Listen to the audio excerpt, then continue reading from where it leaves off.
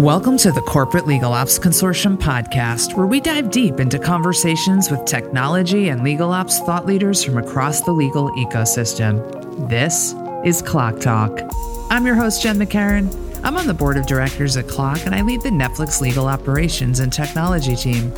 On this episode, we're going to the main stage of our 2023 Clock EMEA Summit in London. My guests are Bernadette Boulican, Chief Evangelist at Icertis, Anya Lyons, Senior Vice President and Deputy General Counsel of VMware, and fellow Clock Board member.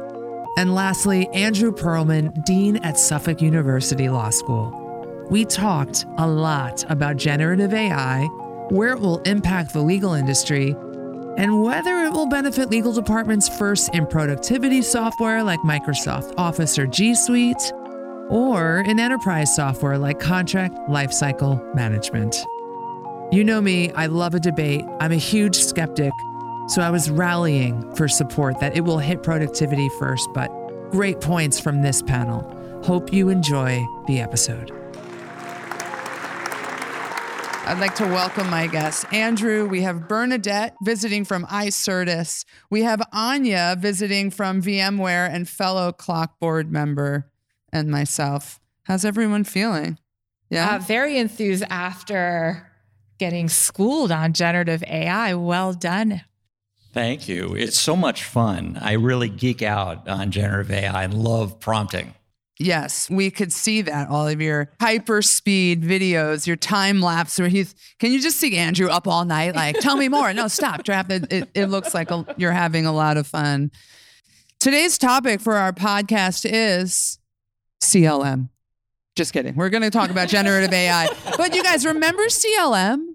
Remember contract lifecycle management? Or as I was joking with Ironclad outside, we should start calling it contract death cycle management.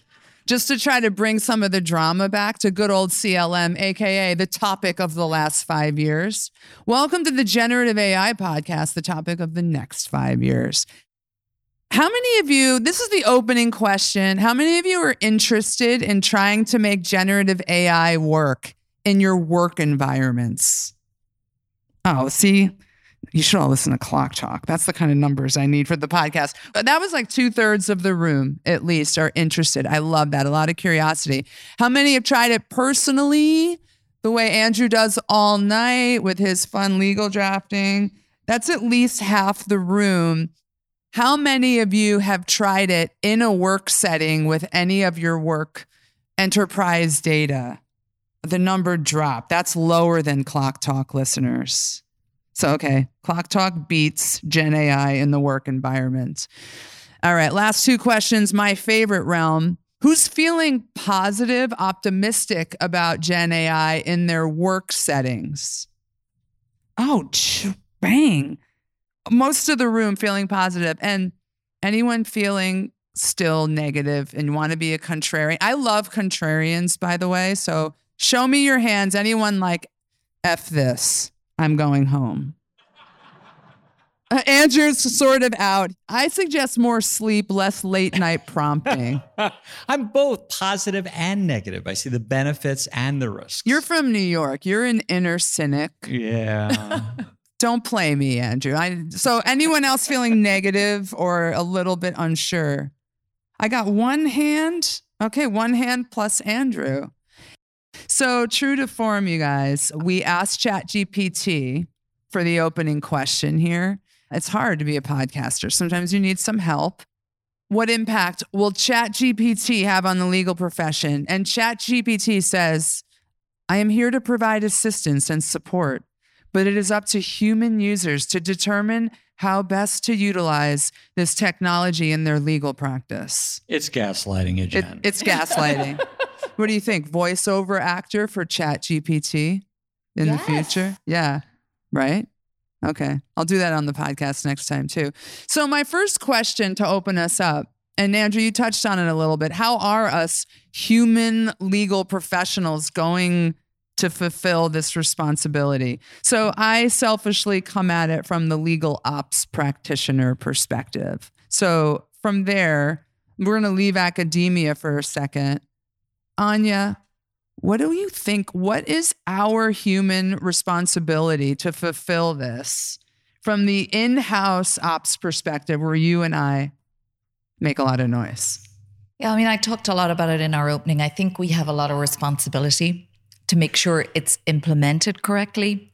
There's huge risk on bias, and I think a lot of other negative things that can come from this technology unless we are going to be those guides for our organizations, whether you're in-house or whether you're in law firms or in technology companies. But I also think there's a lot of fear that will come, the lizard brain that Wendy talked about this morning. I think part of the reason for having this be our total go deep topic is I think we're all going to be asked by our business leaders, and we just saw the Ford example is so interesting. What is your strategy? And I think people will look to us for that. And as a result, I think we have a lot of responsibility as a community to educate ourselves. So when people ask us for our guidance, that we're going to be ready. And I think we've a lot to learn. None of us know all the answers yet. But I just found it fascinating to even, for myself, think, I've been a lawyer for over 23 years. What is my value in the next 5 to 10 years? And I actually asked ChatGPT. And I think what Andrew, you showed us was that should just be used as a starter, almost as a legal concierge to give you a head start for a lot of the work that you're doing, or to stop all these repetitive things that are out there, like in our company with 43,000 people asking legal the same question. Well, an AI-powered voice chatbot is probably going to be something when Copilot comes along that we're already looking into that. So Copilot will be Microsoft. Yeah, we're a Microsoft. Suite. Yeah, but I mean, Google are coming. Everyone we work with will soon be using it just because our companies and organizations will have those kind of tools. So that should hopefully help with the lizard brain around, I'm using it already for my meetings or for my calls. And hopefully that will start changing the mindset because our responsibility is to help them. Copilot is Microsoft's Gen AI productivity suite add-ons that are coming soon. Google has one coming as well. Does anyone know the name of it? It's not Gemini. That's their big language model. Duet. I saw a demo of Duet at Google's offices in New York a few weeks ago, and it is mind-blowingly integrated into your everyday tactile tool set. So it's what you just said. It's first drafts of everything expedited, but you take it from there, and the better you get at searching or thinking or how to prompt things, the better you can carve it out, which, Andrew, some of your examples were. Here's a question, curveball we didn't prep. What is coming first? Gen AI and productivity tool sets at the enterprise fingertips, or Gen AI and our contract lifecycle tools and our lit tools even further? Like, what's your guys' prediction? Bernadette, I'm starting with you. You're at iCertis. What are you guys thinking? I mean, with any AI tools, you are looking for huge, vast data pools. And that is what CLM has been providing organizations. It's not without pain and challenge, but that's why I'm really excited about Gen AI and what we have seen. I think there's a responsibility for us to be curious and to be collaborative and to look for those data pools. And so while I think all of the things that I see that Andrew showed us, the things that I've been playing with have been incredibly interesting, I continue to think about what it looks like enterprise-wide. There is a reason why so few of us lifted our hands, and it is because of security and cost and use case. I know it's been said in many of the sessions, please collaborate with your vendors in doing this. But I do think it will be where you see large data pools in enterprises. And if I can encourage anyone to think outside of the legal department, is not just lawyers in your legal department hold the contract for a very unique and very important part of time. But they are also taking that contract and flipping it over to the business for the business to realize the intent of what those lawyers just served up. And if there are generative AI tools that can help in that process to really think about it from conception, drafting, negotiation, to meeting those obligations, that is incredible. That helps the entire enterprise. And so for legal ops, you think about your partner, Anya, as the general counsel, the lawyers, the paralegals that you're serving. I want to also think about your stakeholders. And yes, it will help you practice law better, but how is that helping you obtain the intent for the enterprise? And I think that's where I'm seeing really interesting things like multidisciplinary steer committees, not just thinking about ethics, but enterprise use cases. And actually, can I just build on that? You can. Such an important point. That is where we become strategic enablers, is getting together with all your enterprise partners, your chief technology officer, your head of deal management, your head of sales operations, to say, what could we do with all the pools of data that we already have, all the executed contracts we have, all the orders that we have, all of the sales cycle that we have, and put that in a data lake, layer on top in our privately held data, these large language models, to have at our fingertips a whole holistic view of our customers, what we've signed up to with them, whether we have terms, we don't. That is when you become super strategic. That's one of the things we did, is set up that straight away, because otherwise each group will go off enterprise-wide and do their own model. And that's what you don't want. Bernadette, was that a long way of saying you think enterprise Gen AI will come first, or productivity? That is, the enterprise will come first. You think so? Before productivity? I do. And I think it's dependent on each company. I do see large multinational companies that have a particular complexity because they recognize that the power of what Gen AI can do. So I think they are taking a different approach to this that is enterprise-wide, that does look to take advantage of these unique and specific data pools that are within the four walls of these organizations. And so, and maybe it is a hope. Maybe it is more of a hope than... You can dream. One can dream. I will dream. You can dream on Clock Talk, and then I'm going to adamantly disagree with you because productivity is coming fast. But I need to be contrarian. So I think it will be enterprise-wide because you have to, in these large enterprises, to Anya's point, you cannot, generative AI isolated in different locations misses the entire point and boat, in my opinion. Andrew, where are you holding here? I was just going to say, since you are at Netflix, I'm going to answer your question in the form of a movie. A TV show. Thank you. This is how we speak. I like it. Which is that I'm home. the answer is it will be everything, everywhere, all at once. Oh. And I'm serious about it. I don't think that one is going to have priority over the other. This whole industry is moving so rapidly that I think the deployment's already starting to happen, and we are going to see almost every part of our work, whether it's enterprise management or productivity, changing almost simultaneously. One other thing I wanted to poll the audience to feed us on, how many in the audience are live in their enterprise tools with machine learning AI? We got Felix Isertis, Mike Havens got it. I see maybe 10 hands out of a room of 100 plus. I'm surprised. The AI machine learning revolution was what we were talking about when the Kira seals landed several years ago, maybe 2017, 18. Why isn't everyone live with machine learned contracts? Anya? Somebody said it on a panel this morning, which was really interesting. Many people don't even know they're using machine learning. You probably are, and you should go back when you're asked for that strategy, go back to all your vendors and say, what's your new strategy? But by the way, are we already using it? Because you're going to need to ask those questions and answer pretty soon. The best outcome is you don't know you're using it. It's so seamless and built in.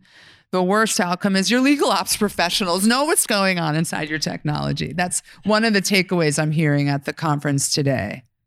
So we're split. I'm the only one who thinks productivity first. I actually do think because I think productivity is a couple of months away. I was just talking to a general counsel of a really large organization who said they got access to Copilot because they're a Microsoft shop. And her team, she asked for 10 licenses for her team, which were really kind of sought after within the company because they only got 50. And she said a light bulb went on for her personally after the board minutes and everything else, the first drafts, just by it listening in the room and doing that. And she just was a convert overnight. So I think if we can get it into productivity tools soon, then our job will be easier, actually, because I think people will start to like it and hopefully not be as threatened by it. Andrew, you're burning. I actually tend to agree. If I was forced to choose, I will say it's productivity. It's like a gateway drug to everything else. Oh, yes. We're gateway drug. And I'm already starting to see it, at least in my version of Office tools and Outlook. When I get an email, it's suggesting the preliminary first sentence of a response.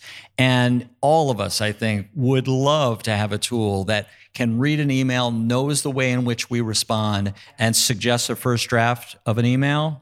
That is such an easy sell. It doesn't require a lot of cultural change, doesn't require all sorts of security issues, because especially if your data is hived off. So I think that productivity is probably going to be the first step.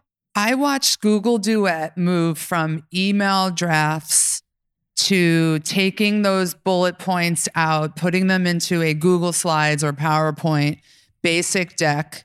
I watched, lawyers are going to love this. Duet and Copilot will make you a pivot table. So you can officially forget about asking your nearest tech person ever again how to get... Show of hands, how many times have you been asked to make a pivot table? Too many, yes. It's a very important way to take your data and pivot it. My dream is for the voice-activated Gen AI. Alexa, make me a I pivot see my table. niece who's 5 and all her texts are now voice. They will literally type nothing. It's all voice.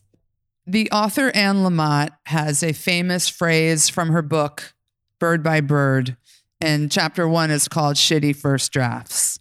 And at Netflix, in our memo culture, I'm always referencing that, saying, write the first draft, and it's okay if it's really bad. That is a part of the creative process. Nothing comes out perfect.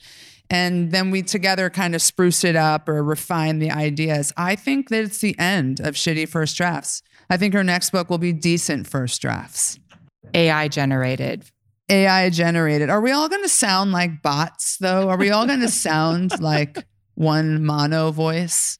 Will it adapt to us? And I think Andrew had an interesting story when we were prepping for just an education session for my team, and just about drafts or submissions for students for their exams. Like college essays? College essays. And is that going to raise the bar? Is that leveling the playing field?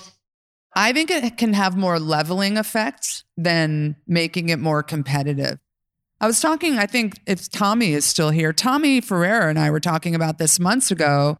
I think college admissions, you could speak to this, Andrew. College admissions folks, those people are pro. They read this stuff for a living. They can tell if a bot made this. They can tell if a kid made this. They can tell if a kid had a coach who made this. Or no, Andrew, you disagree? I disagree. I think it's becoming very difficult to discern what was generated by an AI tool and what was generated by a human. And I know a lot of colleges and universities and law schools as well are struggling with this question as a matter of policy. Do we allow applicants to use these tools? I actually think it is a field leveler, and there is a good equity case to be made for allowing applicants to use the tools, because the reality is that well-resourced students come from backgrounds where their parents or their counselors are going to be able to give them lots of input and guidance in drafting that perfect personal statement. If generative AI tools can help those who don't have access to those resources, I think it's a great advantage. And I think it's something that universities and law schools should allow. We don't necessarily need to encourage it, but I think it will help to level the playing field. As an aid to get to a better first draft. So it will help those who don't have access to mega resources to have that college essay coach right there as a companion. Give me an outline. Give me an example of a great story. It doesn't show in the final product. I think it will still be a kid writing an essay. Yes. So everything in it needs to be true. You can't be submitting a personal statement that has made up facts or made up personal stories about something that you've done, but it will help you present yourself in the best way possible. And the other reason that I think we should be open to the possibility that personal statements, we should be allowing generative AI to assist applicants in drafting them, is that this is what people are going to be expected to do in the future. That we are all going to be using these tools to present ourselves in the best way possible. So why not start at an early age when we're deciding who is going to attend a particular school? So I know there's a big controversy around it in the admissions world. I'm personally thinking that we should be very open to Last week or the week before, the New York Times did a big article on this, and they said it could be a playing field leveler. What do you think, Bernadette? I agree that it'll be a leveler, but what's fascinating to me is the fact that you have an incoming generation of legal professionals that are being trained, will be literally cut from a different cloth than senior counsel in-house. You and I were talking earlier, and when Andrew had that list of all of the different technologies that were introduced, Anya turns to us and she's like, the fax machine. And she goes, did you do dictaphones? And I was like, I did use dictaphones. And you still have senior counsel and senior legal professionals who are cut from that cloth. And so I think that is where legal ops actually plays such an important role, because they have to be a glue amongst these generations of differently trained legal professionals to use the data, embrace these new processes. And I think that is a task in and of itself, the change management piece. But again, just looking at all of the different technologies that have transformed the practice from, you and I were talking about the difference between Word Perfect and Word. And I had only brought it up because I had just read something on LinkedIn about I miss Word Perfect. It was the supreme word processor. Come on, remember that blue screen? Yes, it's the BlackBerry. The BlackBerry, the blue screen. But speaking of Word, will Microsoft Word be on Andrew's future slide as an antiquated means of communicating the contract? Many of you have children. Kids today in their learning environments are all GDocs. And you say Microsoft Word to them and they call you a boomer. They called me a boomer. I'm like, look at my skincare. I am not a baby boomer. Tight and high. But what do you think? This future generation, the kids and the teens now, when they go to law school 10 years and come out, are they going all G Suite? Are they going all enterprise CLM tool, not even touching this? My kids definitely look at me strangely when I talk about Microsoft Word, so I know exactly what you mean. I think there will be a culture change. There already is one. And I think Microsoft is going to be building in these tools into Word. It probably will eventually be called something else.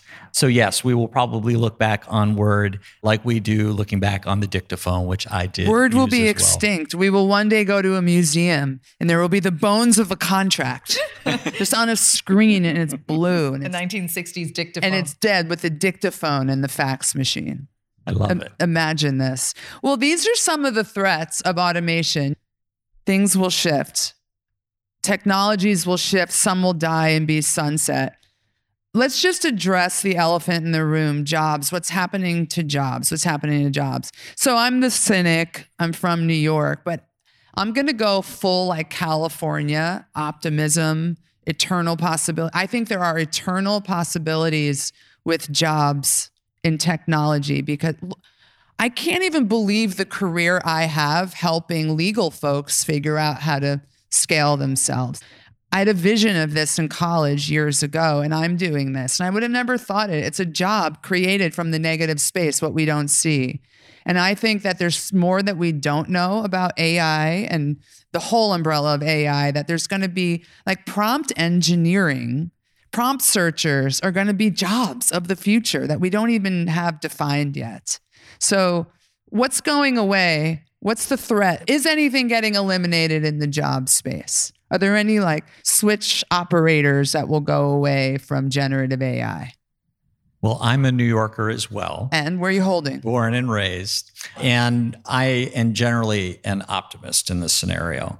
I think that there are going to be a number of jobs that will be lost. And to answer your question, I think they will be in the more routine legal matters. I think much of that is going to be automated. Do you think the whole job will be lost? Or do you think the paralegal just won't do the first draft the same way? I think that we are going to reimagine what it is that legal professionals do. So it's not that there will necessarily be fewer of us. I think that we just have to think in new ways about what it is we are going to be doing, and that the ways in which we have done it through most of our careers and currently doing it is going to look markedly different in the future. And that's why near the end of my presentation, I made a point about future hires. You're going to need to look, we all are going to need to look for a different kind of skill set. People who look at the law through a different lens about how you can use tools and innovation to deliver legal services in new ways and not the ways in which it was done in the past. I think that's the future. I agree. And I think that's why Andrew's work is so important. We need more universities, more educators to really get that mindset. Also, what Shel Nordstrom said yesterday around how fast and how agile we were as a society when COVID came around, and how something that was going to take 12 years took a year to get a vaccine. I think that's how we need to think here, which is upskilling people rapidly. And I'm really hopeful that we can upskill many people who can be quite agile in this environment if they put their mind to it, and if you can inspire them to lean into that. It was funny, I asked ChatGPT what are the new skills that lawyers will need to adapt to, and it was really funny. It was negotiation and advocacy, judgment and intuition, that sort of silent skill, adaptability in changing laws, because ChatGPT and all of these are always behind, ethics and professional considerations, emotional support and counseling for our clients, which actually that's a lot of what I do on a daily basis. This all sounds like ring me.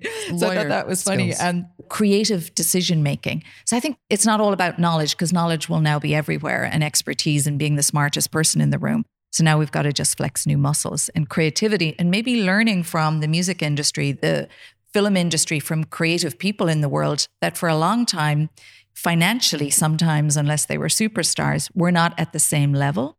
And these professional jobs were sort of held in high esteem. Well, now our jobs are under threat, and we should be learning, I think, from that community too, and opening ourselves up to that. I like this idea that if it is productivity, to give the opportunity and the time and the space to be creative and strategic would be such an incredible gift.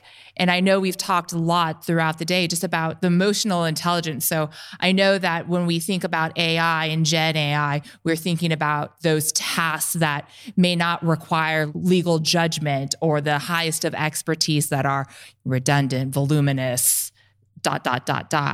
What I've enjoyed in the conversations that I've had are these deep inquiries about what is human about the way we deliver and practice law to an organization.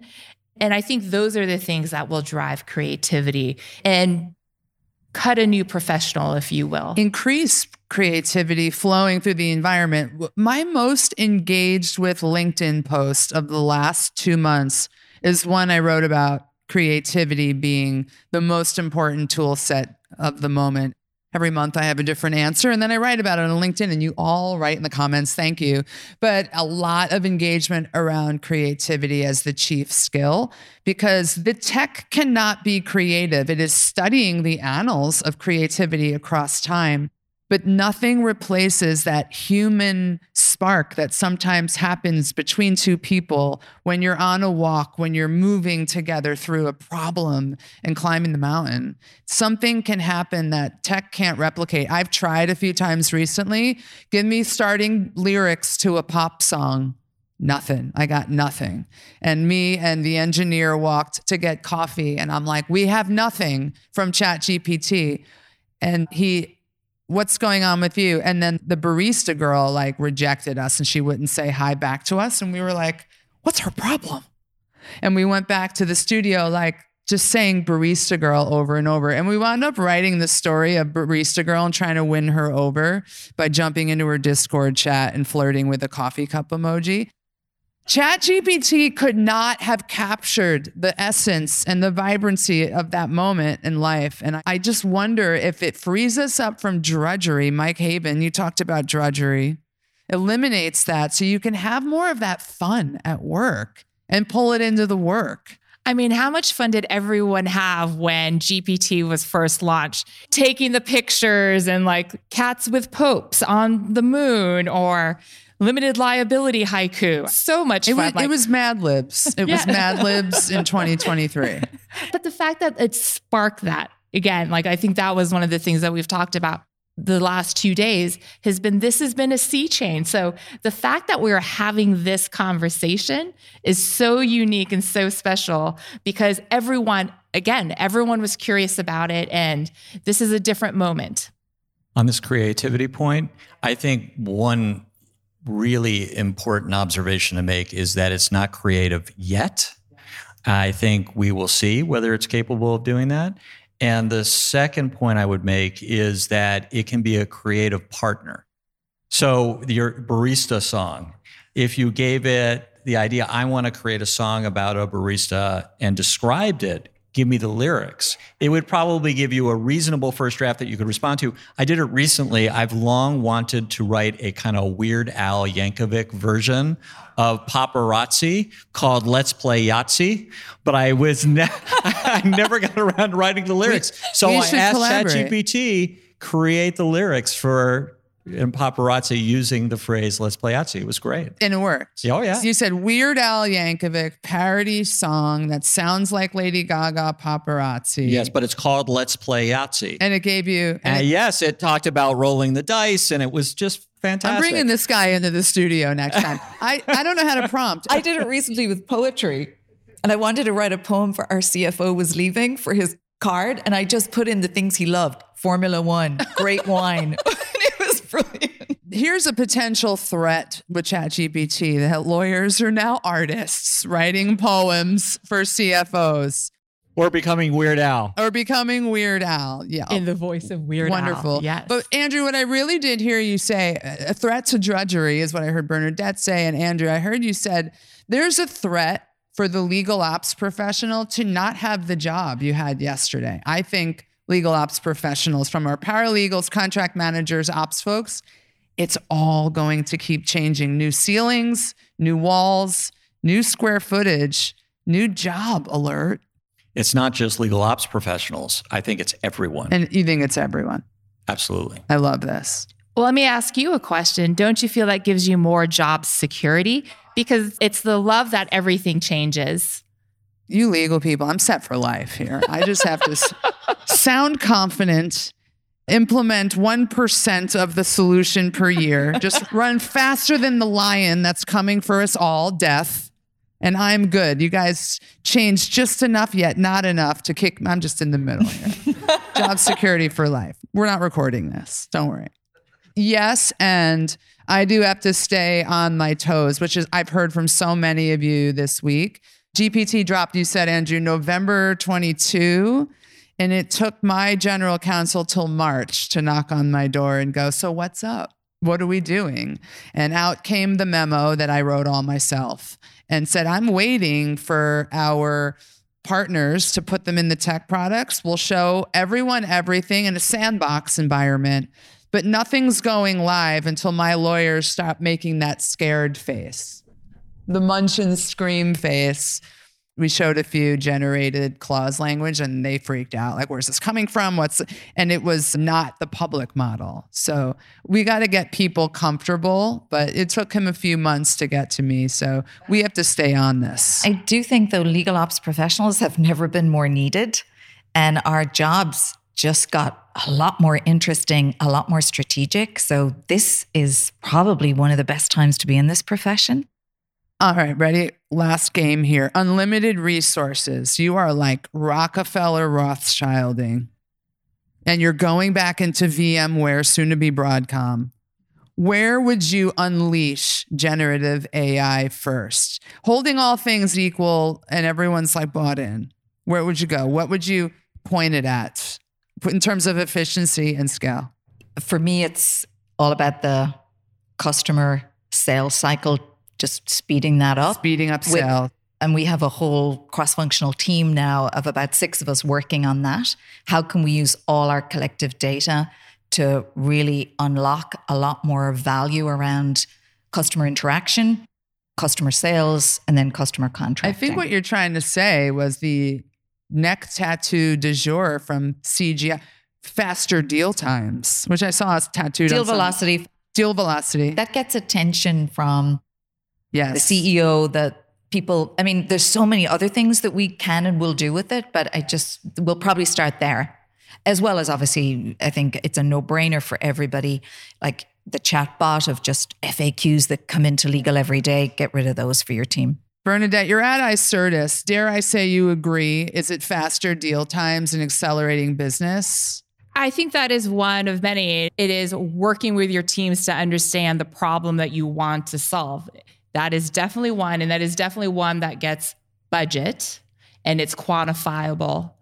But you know what I think is really interesting, going back to like, if you could use all of the tools to do anything, one of the things that I'm really intrigued by, even though I know that there's a particular cost to the computing power, is how can we use AI tools towards things like ESG? And I mean, I've looked at it in contracts, but there's probably some crazy enterprise-wide team we can do to look at a corporation's role in society using these tools to solve big, hairy problems that affect the earth and society. And that is something that I am just really intrigued by, where we are just an iceberg peeking out of the water now. Andrew, where would you point unlimited resources? I think there are some really interesting use cases in terms of teaching. Faculty using it to create syllabi, course outlines, lectures, slides that are better suited to where their students are in terms of learning. I think there are enormous possibilities there. And I think virtual teaching assistants are another possibility, where students who are struggling with the material, you can have a specially trained chatbot on that specific subject and answer questions 24/7, 365. And then stay there with me. What's one ethical concern you'd be watchful for in your use cases? I think there is a risk that the tools will generate information that's just wrong. Teach them the wrong thing. Yes, absolutely. Bernadette, ethical Ethicals on the ESG front, just having all of the right data available, because again, it's one of those implications where what legal is looking at might be different than what your supply chain and your procurement teams are looking at. That might be different than your R&D team is looking at. So it's not necessarily an ethical consideration. It's just the how do you get your arms around How do you get your arms it. around it? And that's something we solve for, and how we're going to all write the policy on how you use this in our corporate environments. We've talked a little about the policies. Are the policies up yet, Anya, in your environment on how to use? Yeah, and thankfully, I'm sure most legal teams are probably involved in those. Again, I think everybody spun up a cross-functional team of legal and security and IT and, your chief technical officer, and we built a policy. But honestly, we're iterating on the policy constantly for AI, because our engineers initially wanted to use it everywhere. And we're like, no, behind our firewall only. And I do think that's the problem. For me, the ethical question of bias and who's coding these models and who are these people. We need a lot of diversity in the coding from a lot of different perspectives, because we're leaving a lot in the hands of those people.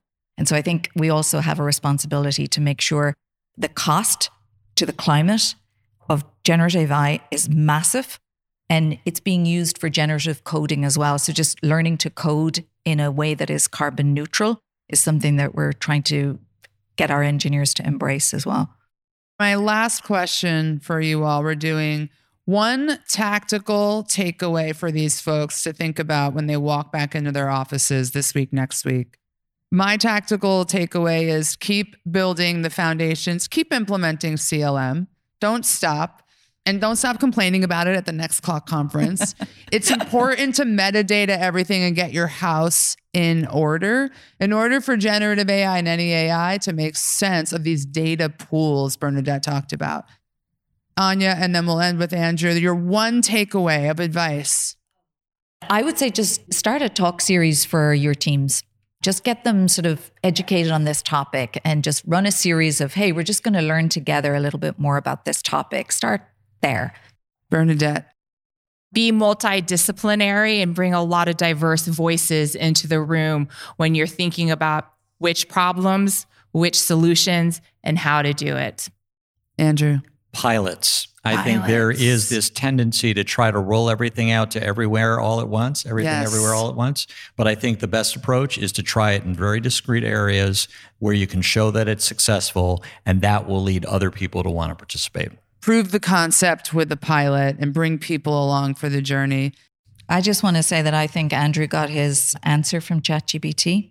I just want to say... When I asked at ChatGPT, it said, educate yourselves, identify pain points, and start small. He's up late at night. You saw the time-lapse videos.